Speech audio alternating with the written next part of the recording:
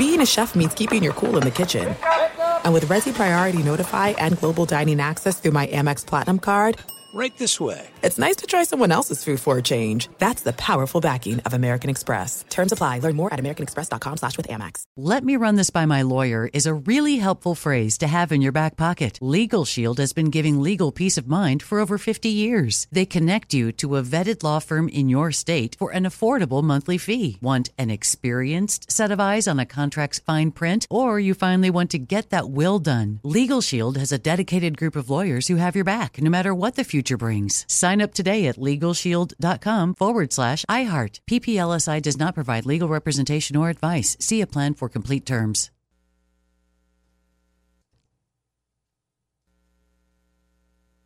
It's Freddie Prinze Jr. and Jeff Dye back in the ring. Wrestling with Freddie makes its triumphant return for an electrifying 4th season.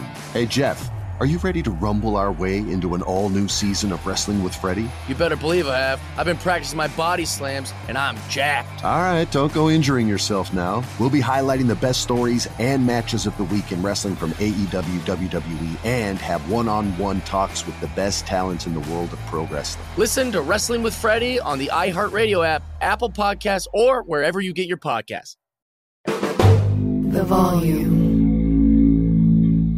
In sports, the scoreboard doesn't always tell the complete story. The dad who happens to be a world-class quarterback. Untold tales of athletes you thought you knew. The heart-racing pressure for the heart. Soul and survival of the multi-billion-dollar business of F1. Stories about college kids who were given a last shot, a last chance at redemption. David Beckham's meteoric rise, not only as a global soccer superstar, but becoming a pop culture icon. Upsets, injuries, come-from-behind victories. You're going to get it all, and I've seen it all with Netflix Sports. These are the stories that turn all of us into sports fans and give everybody something to cheer for, to feel for, to hold your breath for, and to get up out of your seat for. Whether you're a diehard or a brand new fan, intense or casual, shows like F1, Drive to Survive, Quarterback, Full Swing, Untold, Beckham, and more. Netflix has a story for every type of fan. Netflix turns us all into fans.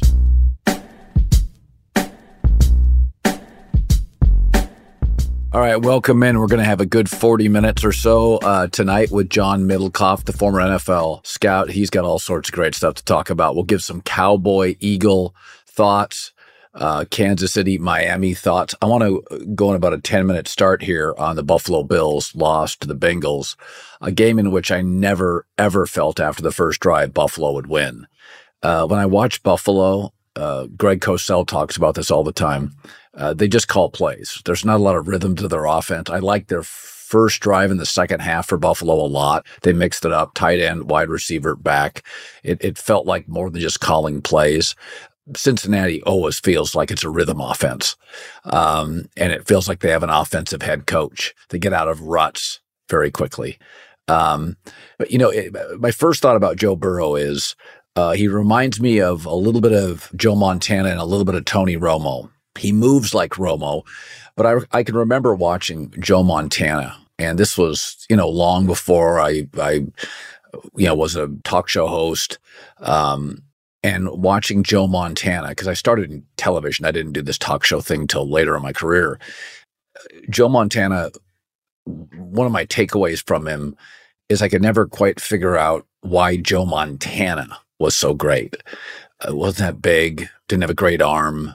I just thought he was sort of situationally, and this is very rare, he was better in crisis than he was in week 5. He was better on 4th or 3rd and 3 than he was on 1st and 10. Just situationally excellent. Brady often had this. Michael Jordan had this. John Elway had this. But that's what I see with Burrow. He's almost a better quarterback in crisis. He's more laser focused, more intentional with his throws. He'll sling one up occasionally, not a wasted throw, but an experimental up the sideline. You get him into 3rd and 4, 4th down situations. He's just as good as they get. And he's got the Romo movement with the accuracy and the situational kind of excellence of a Joe Montana. And, he doesn't move like Lamar. He's not He doesn't have the gun of Mahomes, Herbert. He doesn't, I don't think, have the kind of the natural gifts that, 14 years old that Trevor Lawrence had and has. But Burrow just makes it look so easy all the time. Josh Allen's great. It doesn't look easy. There's effort. He puts on the Superman cape. He jumps over people. He's running past people. He's throwing it over people. It doesn't look easy for him. He's just excellent.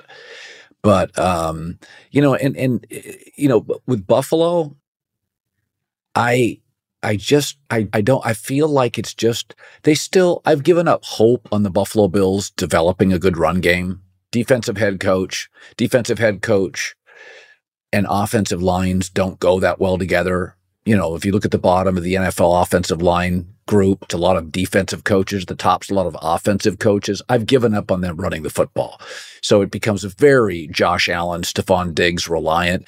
And if you look at the Buffalo schedule coming up, this thing's going to get uglier. After Thanksgiving, at Philadelphia, at Kansas City, Dallas, Chargers, New England, at Miami. This was supposed to be the part of the schedule where they stacked up W's, but not like their Super Bowl window closed, because I don't even know if it was ever open with Mahomes in the AFC.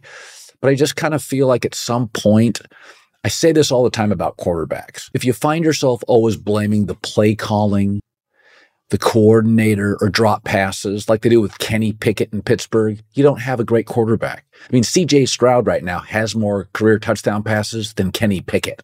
He's played 8 games, 8 or 9. C.J. Stroud is it.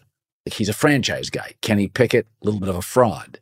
Like if you're blaming, that's the New York Giants with Daniel Jones before he was hurt today. It was always play calling. You're blaming the right tackle, drop passes. You don't have the right quarterback. I've said this before. Justin Herbert put up record numbers with Anthony Lynn and the lowest rated offensive line in the league and put up rookie numbers. Well, you had Mike Williams and Keenan Allen when they were healthy. Mike Williams again out for the year when they were healthy. Either have a guy or you don't. Joe Burrow got to a Super Bowl with a bad offensive line. So I just kind of look at Buffalo and Josh Allen, and again, that's how I feel with quarterbacks, but I also feel that way with coaches. Like at some point with Sean McDermott, well, it's not just that the players are injured. It's not on Josh Allen. It's not on the coordinators. Who's running this circus? It's the coach. Again, Zach Taylor, we had questions about. He got Burrow to a Super Bowl. We all know Andy Reid is a great coach, but you start looking around and the Bills have had the best safety tandem for years. They have a star receiver. Allen's in his, 6th or 7th year. They've had a good pass rush. They have a home field advantage. They've got declining New England, the goofy Jets, and Miami that doesn't play any defense in their division. And they're battling for their lives right now. So at some point with Sean McDermott, you're running this thing. I don't want to hear excuses. Quarterbacks and coaches, I don't want to hear excuses. Andy Reid was getting to NFC championships with quarterbacks I didn't even like, right? Like, I don't want to hear it. I mean, it's taken Sean Payton about 8 games, and then you watch Denver with all the issues he had to overcome. Russell Wilson's passer rating's in the 100. They're running the football, and they just beat the Chiefs. And Sean Payton's been asked to change the culture, fix the quarterback, get the receivers to mature. I mean, he's been asked to do all these things. And then I watch him beat the Chiefs. Takes him about 8 weeks. They got a run game. They got younger on defense. He's playing the young guys. Russell Wilson now is a complimentary quarterback. He figured it out. So I've given up in their run game with Sean McDermott. The offensive line is okay. It's still a Josh Allen reliant offense with no real rhythm. And the defense isn't as good as it was several years ago. So that's kind of my takeaway on Buffalo. A really talented team. I think they have the quarterback, but at some point, I don't want to hear excuses. I've just seen so many coaches. Look at what DeMeco Ryans is doing with Houston. That's a suboptimal owner, missing offensive lineman the first month of the season, rookie quarterback, rookie play caller. And Houston's just figuring out how to win games in the AFC. They're just figuring out how to win games. Right? Like, I don't want to hear it with Sean McDermott and the Bills. Right now, this second, The Buffalo Bills are 9th in the AFC. Come on. No more finger pointing. Buffalo's a smaller town, like a Pittsburgh or a Green Bay. Owners tend to be more loyal. The media is more supportive. But, come on.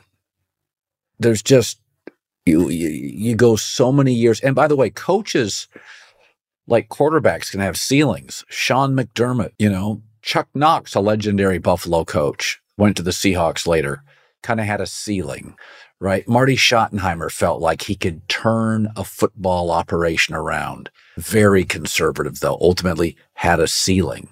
That's kind of Sean McDermott. I feel like as the sport has pivoted to offense, he does a very good job organizationally to turn the Buffalo Bills around.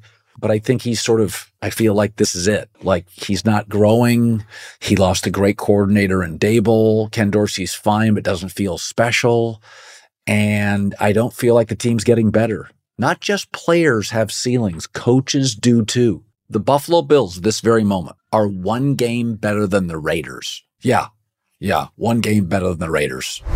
And now for a segment we call Making It Look Easy, brought to you by Morgan & Morgan, America's largest injury law firm. This week, C.J. Stroud certainly made it look easy. The rookie quarterback for the Texans set a rookie quarterback record, 470 yards passing and 5 touchdowns. He made a couple of absolute spot-on throws today.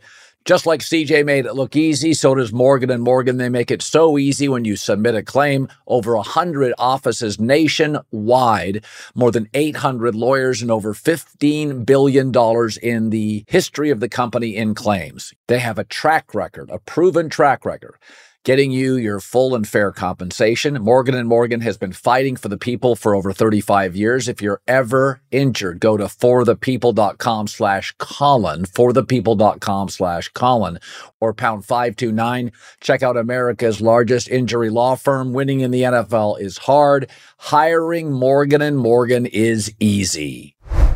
Don't miss the action this weekend when the NFL heads to Germany for the Frankfurt games. These games will air on the NFL Network I'll be watching and stream on NFL Plus. Again, streaming on NFL Plus. For a limited time, Verizon customers can get Netflix Plus NFL Plus for just $25 a month with Plus Play. That's $120 in annual savings. Plus Play is a platform where Verizon customers can shop, manage, and save on the subscriptions you already have, like NFL Plus. With NFL Plus Premium, you get access to games on mobile, NFL Red Zone, NFL Network, which means you can catch the Frankfurt games and more. Just go to Verizon.com/thevolume to bundle and save before the game. Hurry, this offer ends soon. Again, that's Verizon.com/thevolume before the games. $120 you can save annually. Hurry, this offer ends soon.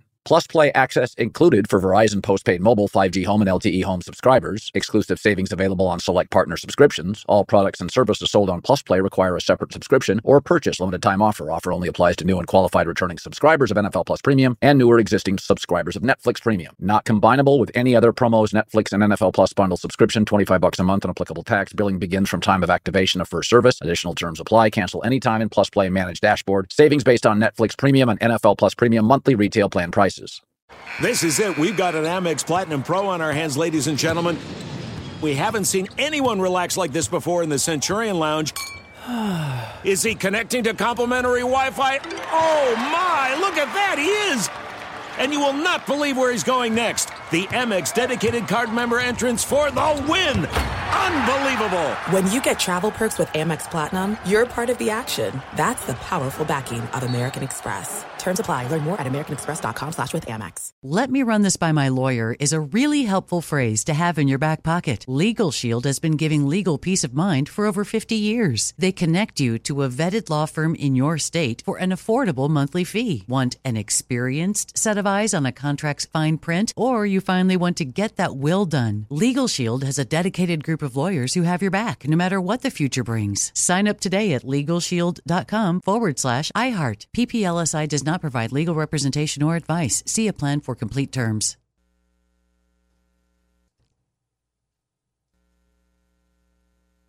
Thank you to our friends at Panini America, the official trading cards and NFTs of the 2024 Colin Cowherd Show.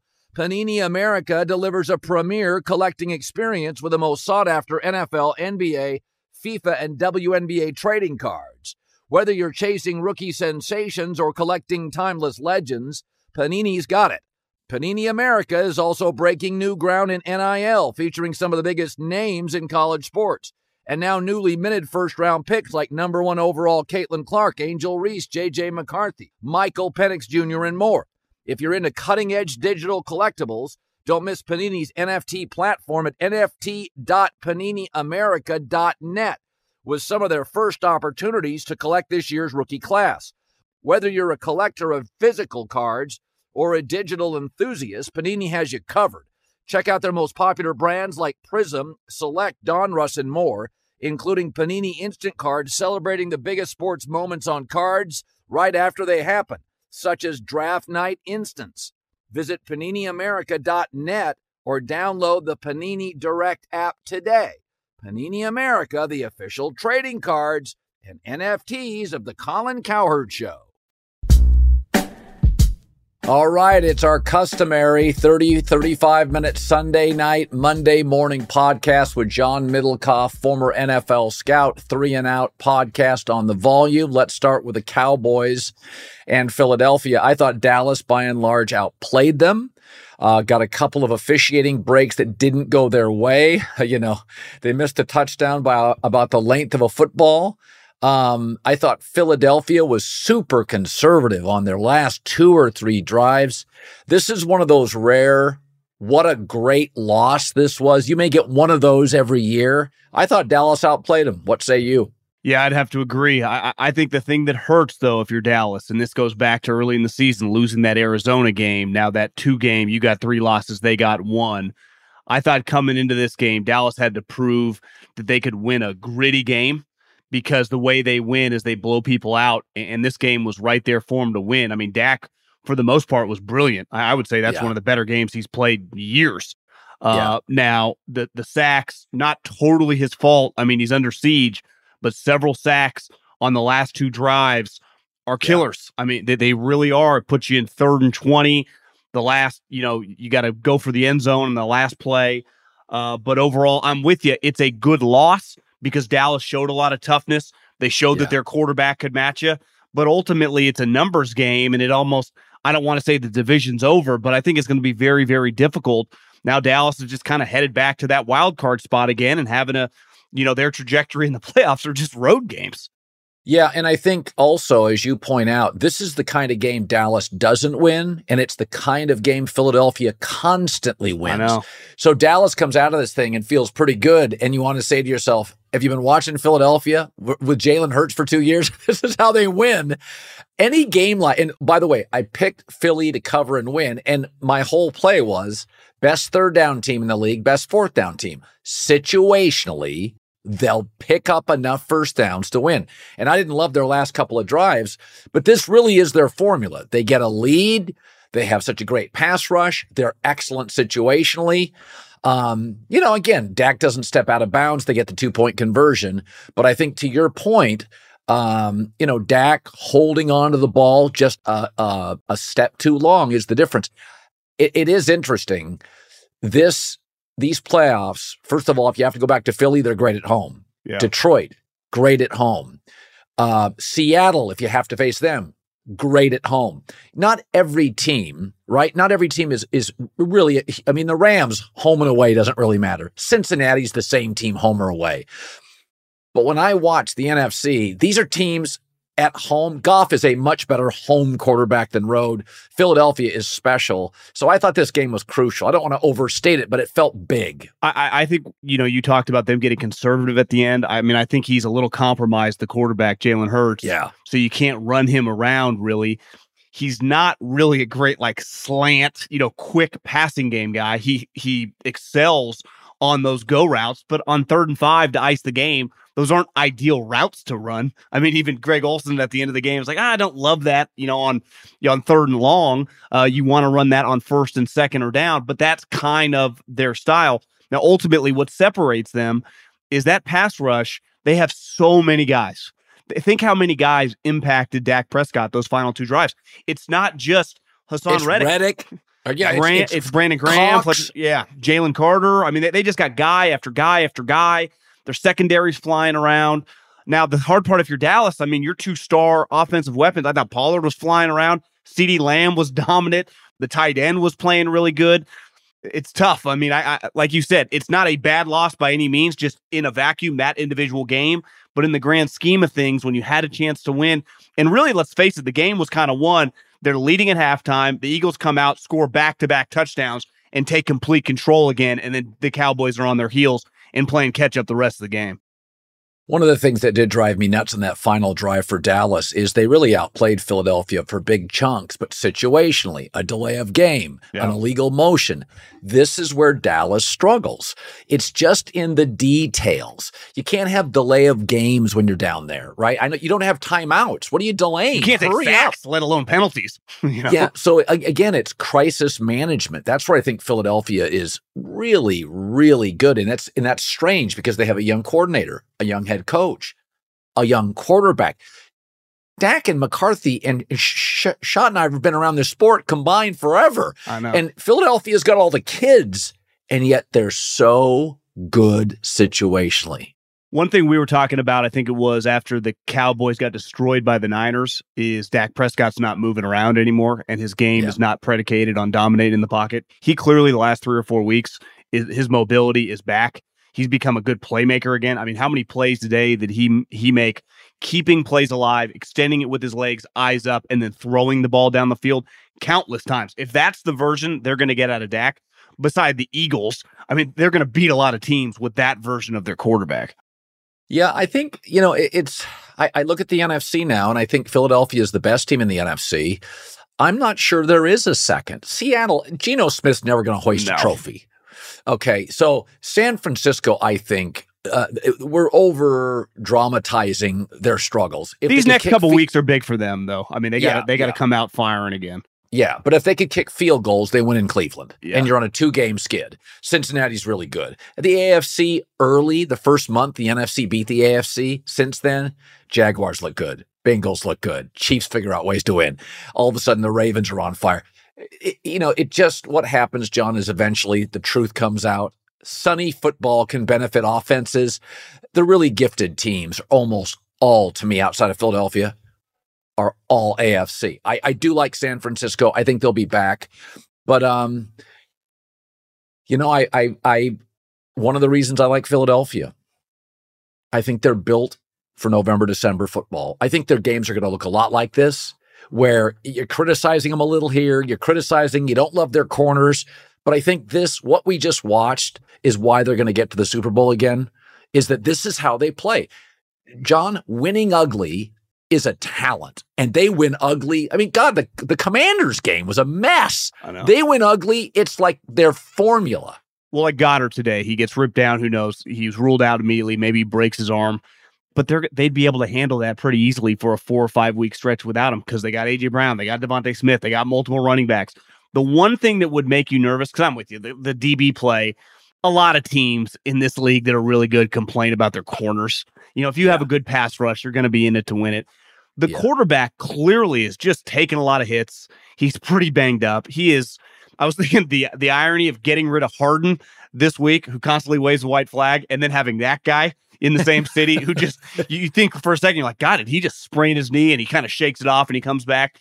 But he's not quite the same spry player that he was 12 months ago. So his ceiling, I mean, part of the reason they were right in it to win the Super Bowl against Mahomes, because he was brilliant. This version, he still throws a great go ball, but movement-wise, he's not quite as quick, and probably it's because his knee is banged up. And that to me is the only concern. The way he plays is pretty predicated on, obviously, throwing the ball, but movement. And right now, movement-wise, they're hesitant to call him runs, and rightfully so. You don't want to get them hurt. But to reach their ceiling and to win the Super Bowl, which clearly they have a Super Bowl-level team, to me, it's on his health. Can he be – he's never going to be 100%, but can he be 90% going into the playoffs, or is he more like 75% going into the playoffs? Okay, so I do want to talk Kansas City, Miami. I thought Kansas City made a complete statement in the first half, and then like Philadelphia, you feel like they're kind of holding on. I will say this about Kansas City, though. They have a clear hole, and it's never going to be a strength. They're just not special at wide receiver. Now, their first drive, they gave you a little bit of everything. I do think this receiving group will get better. It's young. There's no number one. I'm not sure there's a number two. But I'll tell you, that first half defense against Miami, that was one of the more impressive first halves. I mean, Miami was just the speed. This is without Bolton, the speed of Kansas City's defense. So as I sat and watched that first half, I thought, this is Baltimore, Kansas City, Cincinnati. That's the conference. And then in the second half, they didn't really have a second, third gear. What did you make of Kansas City? I came away impressed because they flew in very late for this thing, totally seized control early. But They can't put people away this year, John. They're not putting people away. Well, they're going to struggle to score 25 points. I mean, they just are. The underrated part about them, because Mahomes, Kelsey now, especially this Kelsey over the last month, and Andy Reid take up so much oxygen, they're kind of a defensive team. I mean, Hill and Waddle had 100 yards, 104 yards total. Like, if you're holding those guys to around 100 yards, you're going to beat them. They're 21-0 at half. Like, I'm sorry, the game's over. I thought there was a lot more pressure.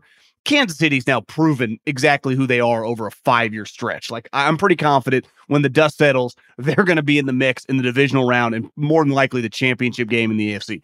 This was kind of a prove-it game for Miami, right? You lose to Philly and Buffalo, granted, now both on the road. You get a neutral site game, you fly out there on Monday, and you're down 21-0 at half. 21-0 at half. And like you said, this ain't the Chiefs' first rodeo. Check out a little bit. They're not explosive enough on offense to just take off, right, but they make enough plays when they have to. Miami kind of gets a freak fumble there in the second half for Mahomes. Right. But to me, this was the Chiefs established in the first half. Like, you're not on our level, just like Buffalo and Philly said that earlier. And listen, Miami's a fun story. Their coach is an easy guy to root for. When they're rolling, they're a fun team to watch. But I think it's pretty clear, whatever the upper echelon tier in the AFC is, obviously Baltimore's in it, Kansas City's in it, I think Cincinnati's in it, Buffalo. They are not, Yes. And that was, we don't even need to argue that anymore. I think the only question now is, could they win a playoff game? I wouldn't bet on them because it's going to be more than likely a road playoff game. But they're going to get back-to-back playoffs. Obviously, the franchise is heading in the right direction. But in terms of like AFC contenders, it is not the Miami Dolphins. No, I mean, it's I've always liked Tua, but I've never loved him. And I do think when you speed the game up, and he had a couple drops today, but to your point,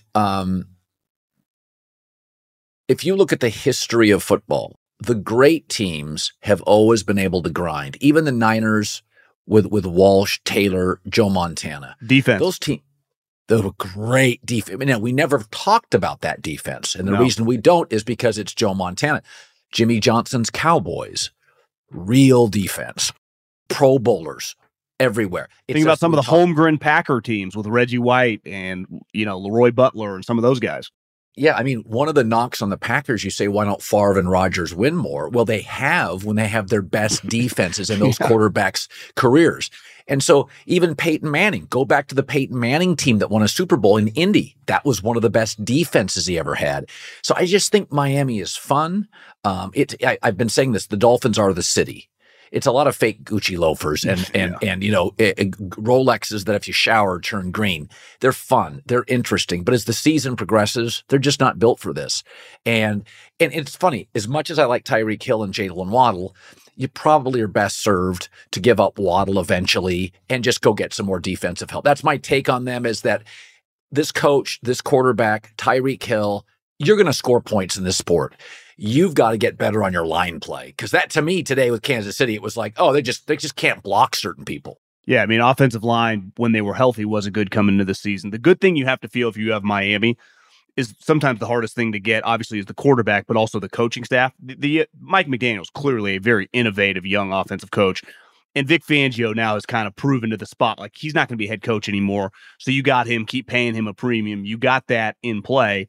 Just get more defensive pieces. You have to be good at the line of scrimmage in this conference. Because one, you got to rush the passer to beat the Joe Burrows, Lamar Jacksons, Patrick Mahomes, and you have to be able to block. I mean, you watch the Ravens today, obviously the Steelers, now the Chiefs have, revitalized their defense. You have to be able to neutralize other teams' fronts.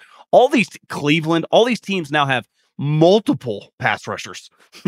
Every team has like $100 million guy and then like a guy probably making a $50 million contract. Right. So if you can't block, you look at Dallas down the stretch.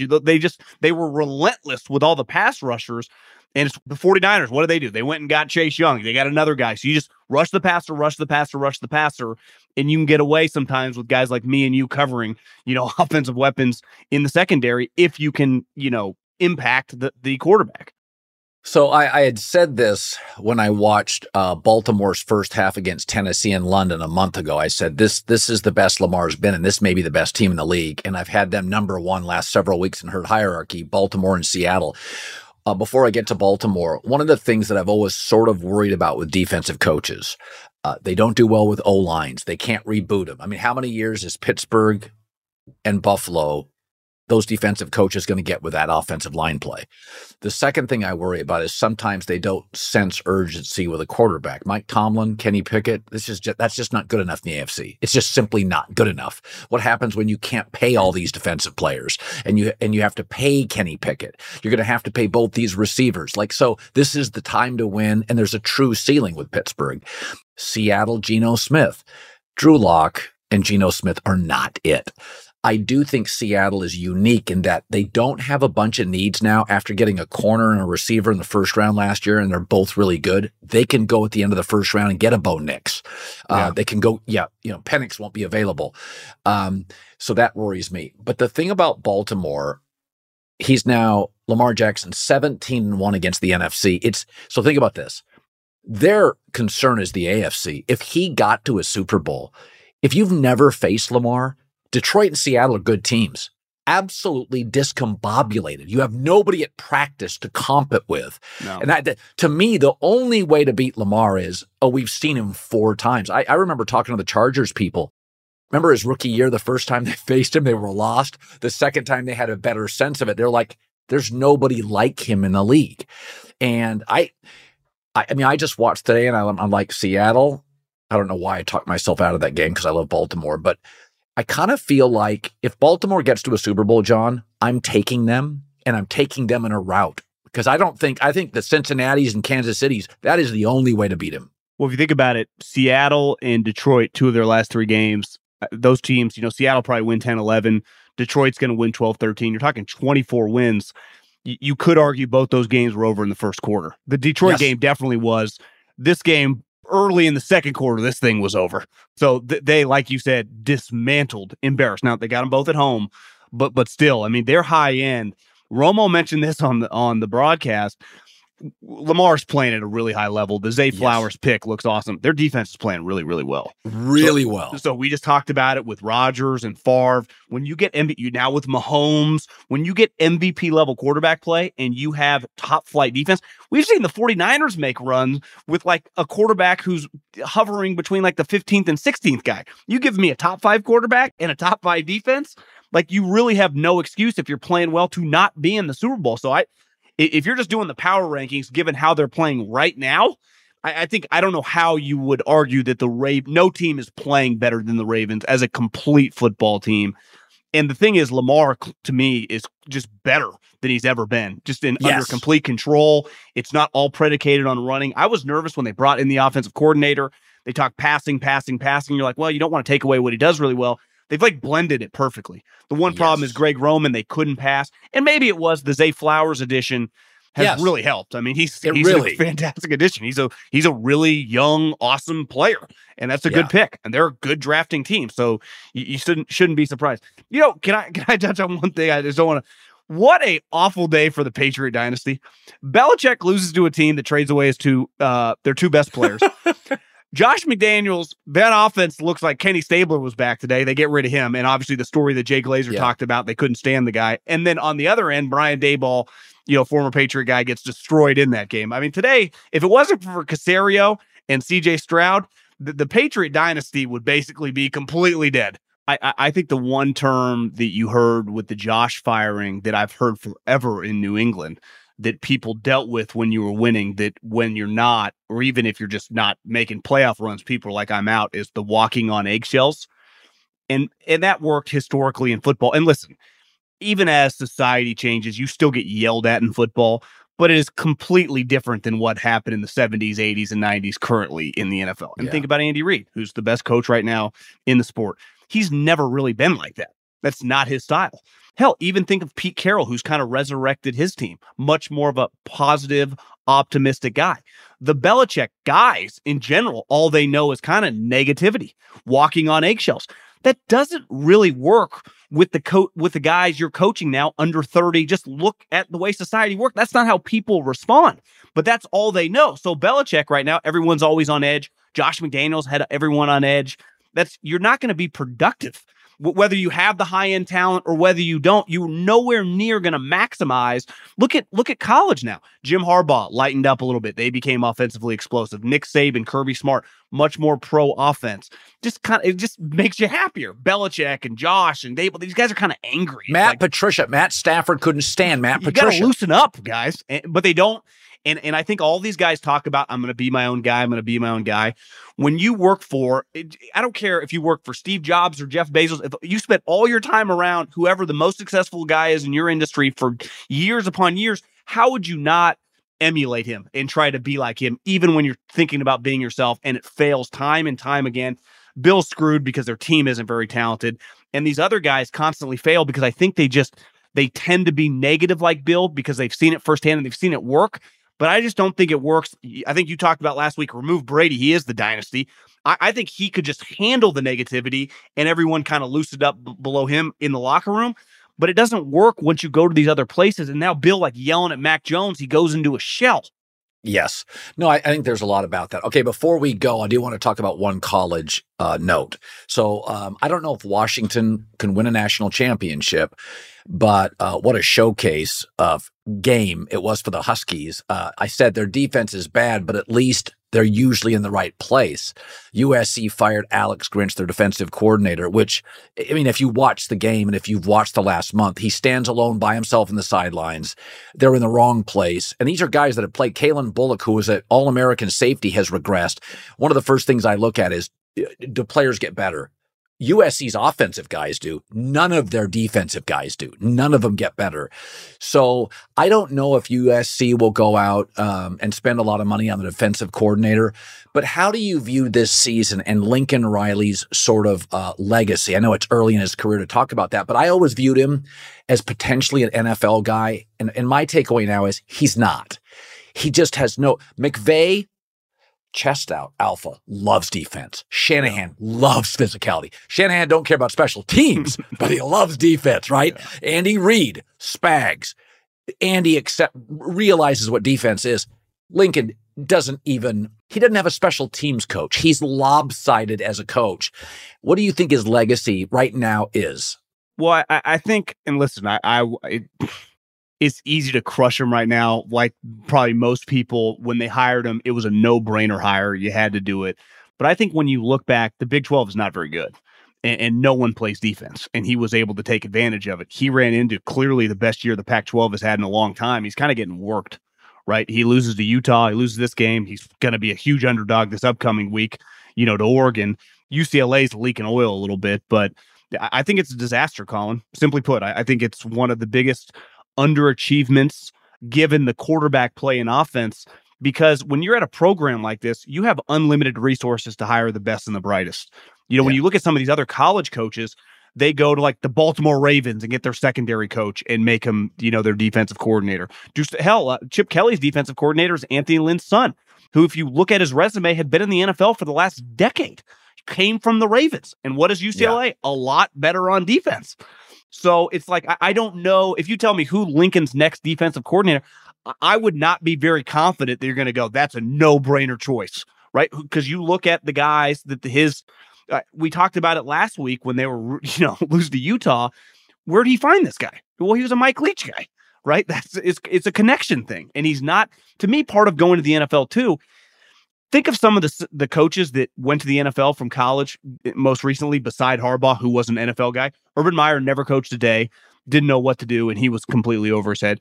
Chip is a good example of a guy that had some success, but his problem is he didn't know any defensive coaches, so he couldn't hire very good defensive coordinators, and that was always his downfall. And now Lincoln is kind of going through this in college, and I go back to Pete Carroll era. Pete Carroll's staff was really, really good. It had a perfect blend of like young up and coming guys like the Sarks and the Lanes, and then the older Norm Chows, Ken Nortons, the recruiters, the NFL experience, the young offensive innovative guys.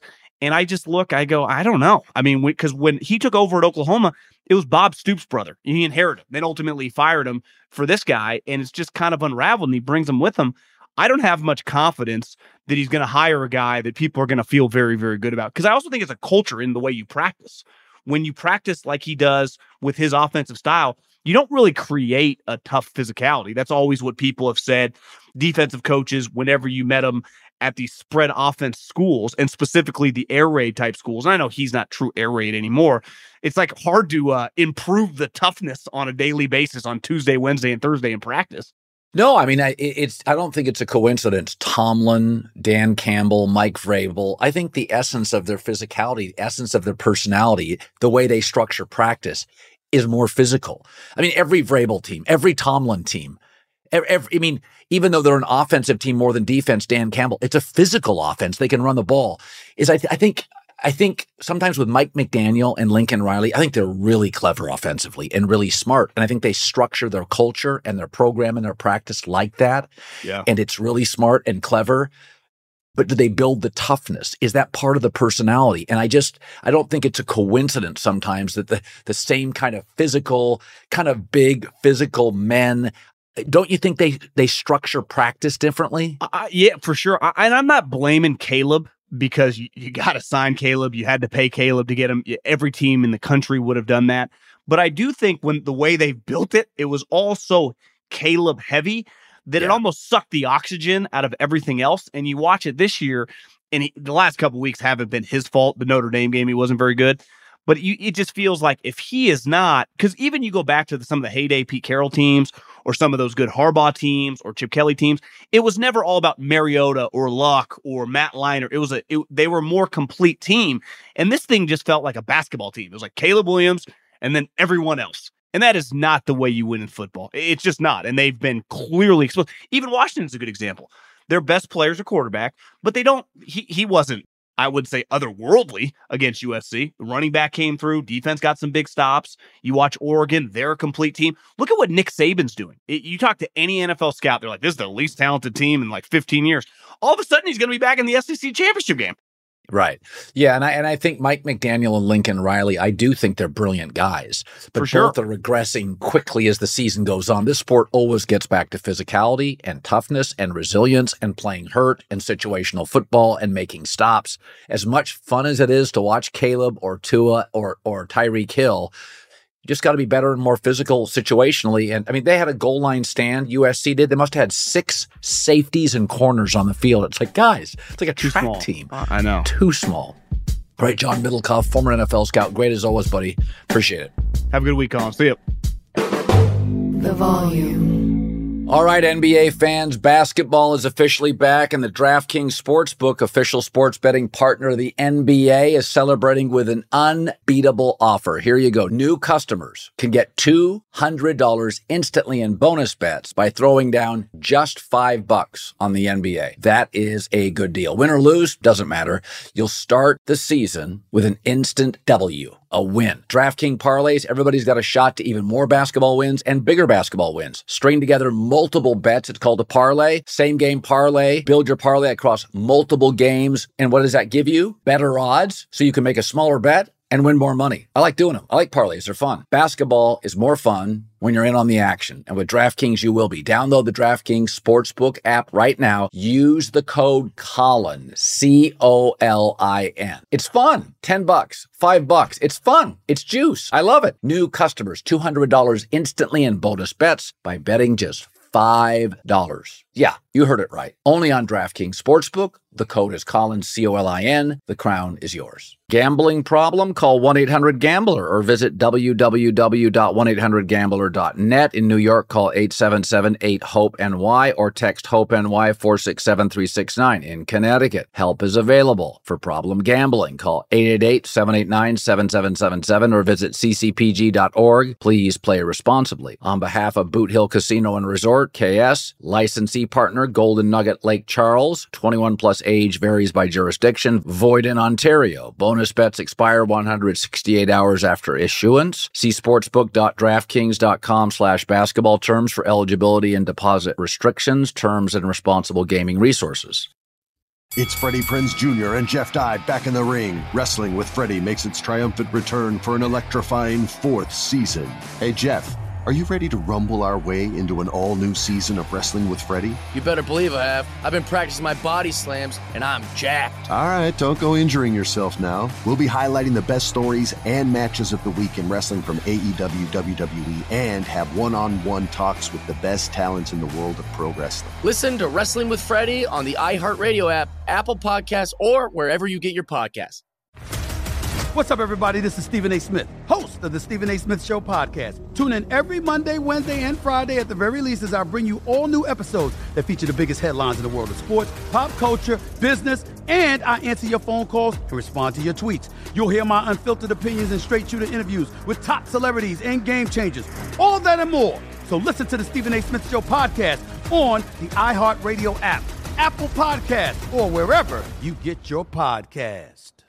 I'm Hannah Storm, and my new podcast, NBA DNA with Hannah Storm, chronicles my 6 decades in professional basketball. From growing up in the sport to becoming one of sports TV's first female broadcasters. Join me as I dig deep into the game's history, unearth some wild stories, and talk to my friends from the world of basketball, from Dr. J to Charles Barkley. It's been a wild ride, and now I get to take you with me. Listen to NBA DNA with Hannah Storm on the iHeartRadio app, Apple Podcasts, or wherever you get your podcasts.